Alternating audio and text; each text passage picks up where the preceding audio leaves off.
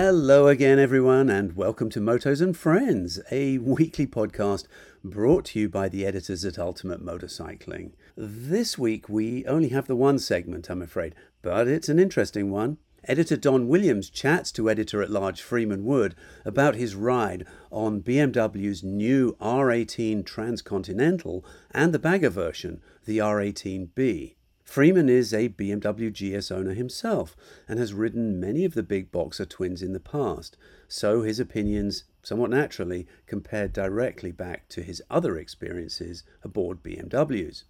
I hope you find it interesting.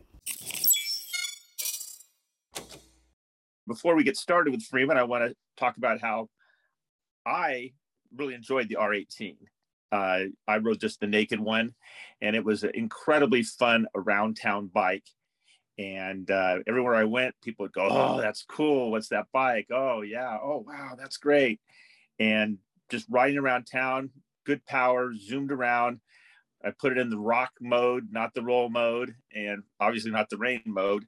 And it was just an all-around enjoyable motorcycle that you also got a lot of good attention on.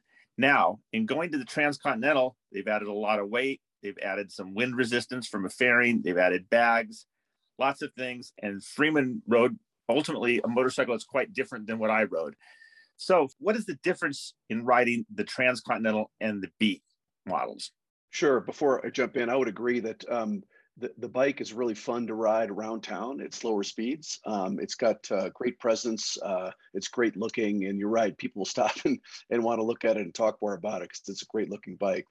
The difference between two bikes is not that great, other than weight and a little bit of wind protection. Everything else is very similar: the engine, the powertrain, geometry, etc.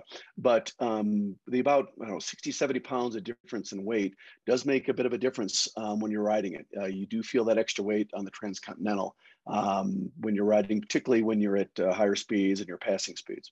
Right. With the Transcontinental, what are the strengths of it as a touring bike? What are the weaknesses of a touring bike? Sure. It's a very comfortable bike to ride. The seat is generous. You fit well into it. It holds you well without locking you in. For me at least, the geometry or the seating position where my feet were with mid controls and my reach to the bars, everything was very, very comfortable. So riding around town, it was terrific. Being on the road and cruising, great wind protection. Very solid, strong engine. It's a very good touring bike, and that's probably the biggest strength is it really feels good, feels comfortable on the road, feels wind isn't an issue, even crosswinds, strong winds. You feel very planted, very confident on the road. I think that's its biggest strength. Also, the suspension is beautiful. It's got plenty of travel, particularly in the back, and so all the bumps, big hits, small hits are sort of absorbed really nicely. Yet it's designed in a way that you feel very comfortable going through turns, being aggressive through turns, and so it really works in a really I think very effective way, the suspension. I think the biggest drawback is the engine not being powerful enough for the weight and size of the bike. Again, around town, the torquey boxer engine feels great. It's a lot of fun. It responds to what you want to do. But once you get into a passing situation or being on the highway, you just don't have the sort of the demand, power on demand that you really want, and that's the biggest drawback, I believe. So there's plenty of torque, but not enough high-end power from like the mid-range to the top. It ends up flattening out and making it hard to, like, say, pass somebody or go up a hill. Exactly. You get on the highway and you kind of crank down the throttle, and nothing really happens the way you'd want it to happen. And I think that's a function of the fact that it is a very big, heavy bike. The engine just isn't quite powerful enough, and the boxer engine tends to flatten out and lose power pretty quickly up the rev range as well. So that does not help. So you're an owner of an R1250 GS. So you would say that bike actually does better passing at high speed than the R18 Transcontinental? Absolutely. I think the bikes are night and day. And I actually owned an R1200 RS before as well, which didn't have the shift cam and still was extremely powerful. Really, no issues ever passing. A very different experience compared to this larger boxer engine. Right. And speaking of boxer engines, one of the complaints some people have about the R18 is that you can't put your feet out straight as you can on, say, a Harley, any V twin, where there's nothing impeding your feet from moving forward. Did you have any ergonomic issues riding for a long time with your legs relatively close to your body? I didn't. It felt very comfortable to me. That's more of a normal sort of seating position that I typically ride. So that neutral position with midfoot controls felt great. It had floorboards, so I could move my feet around a little bit. You can't go too far with those big cylinders in front of you. But also, if you put highway bars, you could actually probably rest your feet on those big cylinders or somewhere up there if you really needed to. So I don't think that was a big issue. Okay, it's funny you mentioned the size of the motor. Physically, I think you had the same response I did when I first saw the R18. I just couldn't believe how big those cylinders were. Exactly. It just you can't be prepared for when you see it. It's just enormous, and it's a beautifully designed engine. It just looks great. It looks sort of very retro, but also very powerful. And but it's just enormous. And my first thought was, I'm going to clip some side of some trucks as I go by it. But you're not. It's not that wide, but it certainly looks like it is. Right. Looking at the R18 Transcontinental, it's a pretty sizable fairing that it has and a fairly tall windscreen. How does that work from the low seating position that the bike has? Yeah, I think that the wind protection was excellent. There was very little buffeting, very little wind hitting my body, and it was very comfortable. The only drawback for me, based on my body size, was that the top of the windscreen hit right at my eye level, and I don't really like that. If you're shorter or taller, depending on what you like, it might be fine. But for me, I was constantly sort of sitting up, stretching, trying to see over that windscreen. But in terms of functionality, the fairing and the windscreen worked terrifically. Okay, and kind of continuing on that issue of creature comforts, the Transcontinental has a 10.5-inch TFT screen, which sounds pretty big. How was that? Yeah, it is pretty enormous, and I think the execution of the dash is very nice. They've got the sort of retro analog dials above, and then the screen below.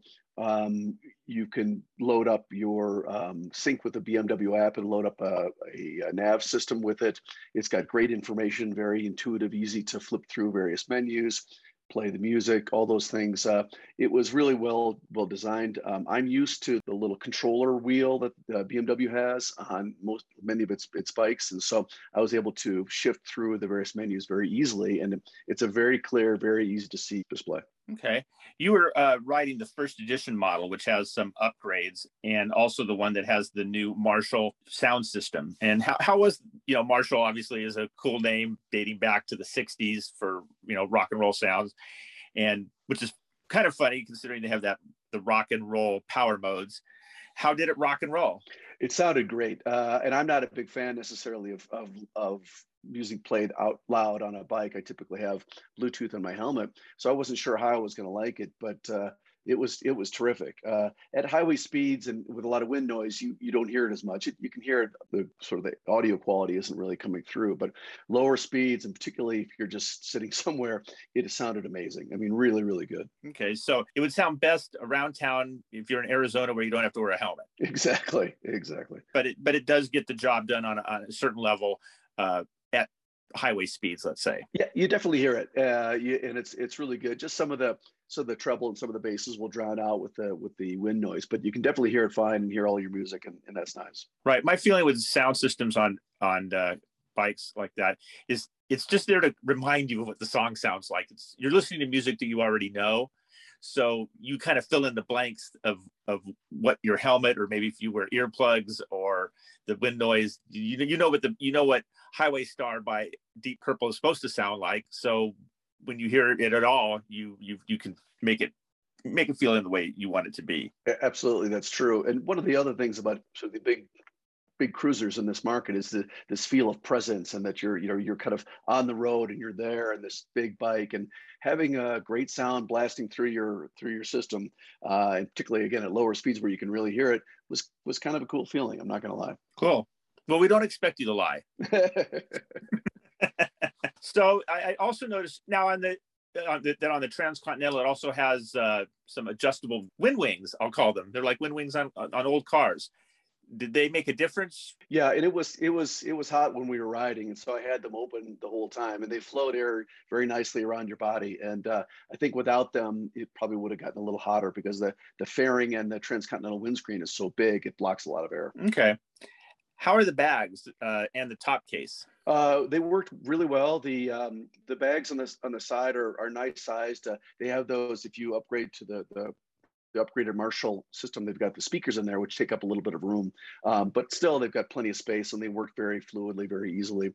The top case was enormous, plenty of space for anything that you wanted. I thought it was really executed well, and with the keyless fob, you can lock all of those, and that's kind of a nice security. Right. Yeah. The being able to lock bags is big, and I take it you can put a helmet in the top box easily of the transcontinental. Easily one and probably two. Okay. Now let's move over to the bagger for a minute. How did you like the bagger relative to the transcontinental, first of all? So I rode the transcontinental first, and then I rode the bagger second. And I definitely noticed a difference in agility and just power off the line, and because of the weight and the way it felt. It was just a little bit more agile, a little bit more fun, and definitely more what I would like to ride. You give up some wind protection with the screen, and again, unfortunately, my body height wasn't exactly right for the shorter screen. It could have been about 2 inches taller for me. But other than that, it was a great. Everything else was the same, and it was fun to ride and a bit more spirited than the big transcontinental. I was a bit surprised that BMW didn't put in adjustable windscreens on these models. Something that looked like it would be pretty easy to design and put in, and that would have made it perfect for me. So yeah, so there's no adjustability at all. There's completely fixed. Exactly. Okay. How are the brakes? There's a lot of electronics, including the brakes. There's a lot of electronics on the R18 Transcontinental and B. How do you manage those? The brakes felt great. They're linked both front and rear, so they're actuated by either the front brake lever or the pedal in the back. And what was interesting and I really enjoyed was the amount of braking. It depended on which one you pulled. So if I was wanting a little more back brake, I could use the back brake, and more of that force would be on the rear brake than on the front, but both would be working just fine. The bike didn't dive too much on hard front braking. And really, I never got into a situation where I felt like I had too much weight on the bike for the brakes. Okay. There are the multiple modes, the rock, roll, and rain. How much different are they? I didn't feel a big difference between rock and roll. I didn't go into rain because it just wasn't, we weren't in any rain, and I was wanting more power anyway. But so I didn't feel a ton of difference, maybe a bit more throttle response under the rock setting, but really not nearly as much as I've seen in other bikes that have those type of different modes. Okay. When you're riding the bike, how does the engine sound? It hums along really nicely. Feels really good. I think when you get, just with many of the Boxsters, when you get the RPMs past 4,000, it starts to vibrate. It starts to feel not where it wants to be. Doesn't sound quite right. So if you stay in that sweet spot below 4,000 RPMs, it feels great. It runs beautifully. Okay, that requires shifting. I've never shifted a BMW with floorboards. How is that? Yeah, that's a good question. The shifter was also a toe and heel shifter, and I don't ride a heel shifter much, so I didn't use that as much as other people did. The problem that I had, and actually a number of people had when we were riding it, was the floorboard was a little too close to the shifter, so getting your toe underneath it was a bit challenging for shifting. Midway through the day, one of the mechanics came over and showed how we can take a screw off and adjust it very easily and get it to be where you want it to be. So it just is a matter of adjusting, but the morning was a little challenging. Once that was fixed, it felt great. Floorboards worked great. It was really well designed. So it sounds like the stock positioning of it is trying to push you into using the heel to upshift. It seemed so, but to BMW's credit, both the heel and the toe shifter are independently adjustable. So you can you raise up the heel or put it down and do the same with the front independently, and that's really nice because you can adjust exactly the way you want to feel to shift it. Yeah, I actually like heel toe shifting, and when I'm in a big cruiser that doesn't have it, I'm always a little bit disappointed. I feel like it just slows me down and it puts me in the right mood. It's easy to upshift, and this is like I'm pushing down. It's a very deliberate action. And so from a purely mental standpoint, I'm a fan of the heel toe shifter on bikes like that. And so I actually look forward to riding that. I think that one of the things you just mentioned is right, is that your mentality shifts a little bit when you get on a bike like this. Things slow down a little bit. You're less aggressive. It's more about enjoying the ride. And I think that this bike does that really well. Right. So vibration wise, the engine's fine below, say, 4,000 RPM. Yeah, it's fine. It's hums along nicely, but there is a pretty big difference once it gets above 3,500 to 4,000 RPMs. It's not where you really want the engine to be. It's not very comfortable. Okay. So your main complaint would be power. That's right. Top end power. Yeah, that's right. I think that if they were to fix that or put a little bit more power there, I think it would be a fantastic touring motorcycle. Like I said, the suspension is fantastic. The seating position for me was fantastic. The execution of the dash, the sound, all of those things were really nice. It has cruise control standard, but it also has an active cruise control that you can upgrade to, which is really nice for long distance riding. So really some great features to it. Okay, and you were riding one up, so if you were two up, you'd even more feel the lack of top end power. Absolutely, and I didn't load up the bags either. So with bags and a passenger, it would be really pretty underpowered. Okay, for you, what were the most impressive strengths of the bike? Suspension and brakes were terrific. Any type of rough road or big hits, it just cruised beautifully over. That was a big strength. The fit and finish, it's just a beautiful light bike to look at. I was riding the first edition paint job, which is the black with the pinstriping. For me, that was just a gorgeous look to it. The engine, as we talked about, is really beautiful. The execution of the dash and the wind protection is really good. So a lot of great features to it. Okay. One more thing about the handling. How is the cornering clearance and what happens when you touch down? Yeah, great question. I found that I did touch down the boards through some of the tighter turns, and they tended to touch down right where I expected it to be. So not too soon, not too far, just where you think you would need it, you'd expect it to hit. And with proper riding and adjusting for that, you never really had to drag the pegs or the floorboards much through the turns. When they did hit, though, they hit pretty abruptly for some reason. It just was always a bit more shocking than other bikes I've been on. So something about it, the design just reminds you that it's really not designed to do that. So was that the case on both the Transcontinental and the B? Yes, it was. Both models I rode with had the floorboards. The B comes with pegs, I think, standard, and you can also get the board. So I did not ride a model with the pegs. Oh, that's interesting because the standard R18 has foot pegs.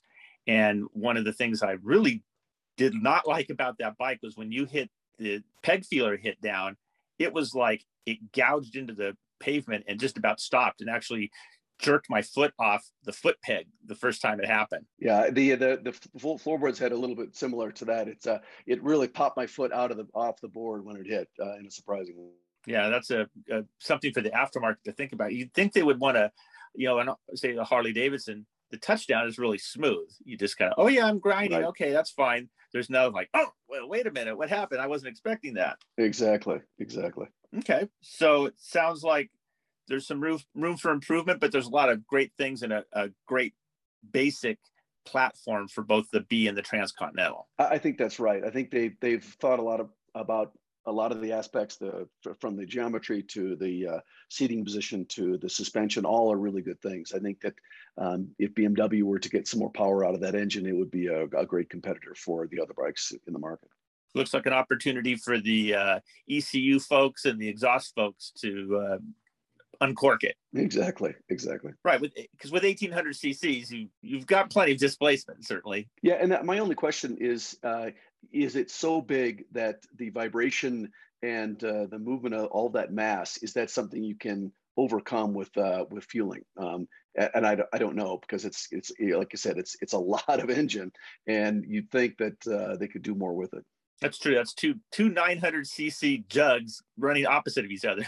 Exactly. And like I said, above 4,000 RPM, you know it. Oh, and also the shaft drive, no problems with any kind of bad behavior? No, it was beautifully designed, shifted and decelerated beautifully.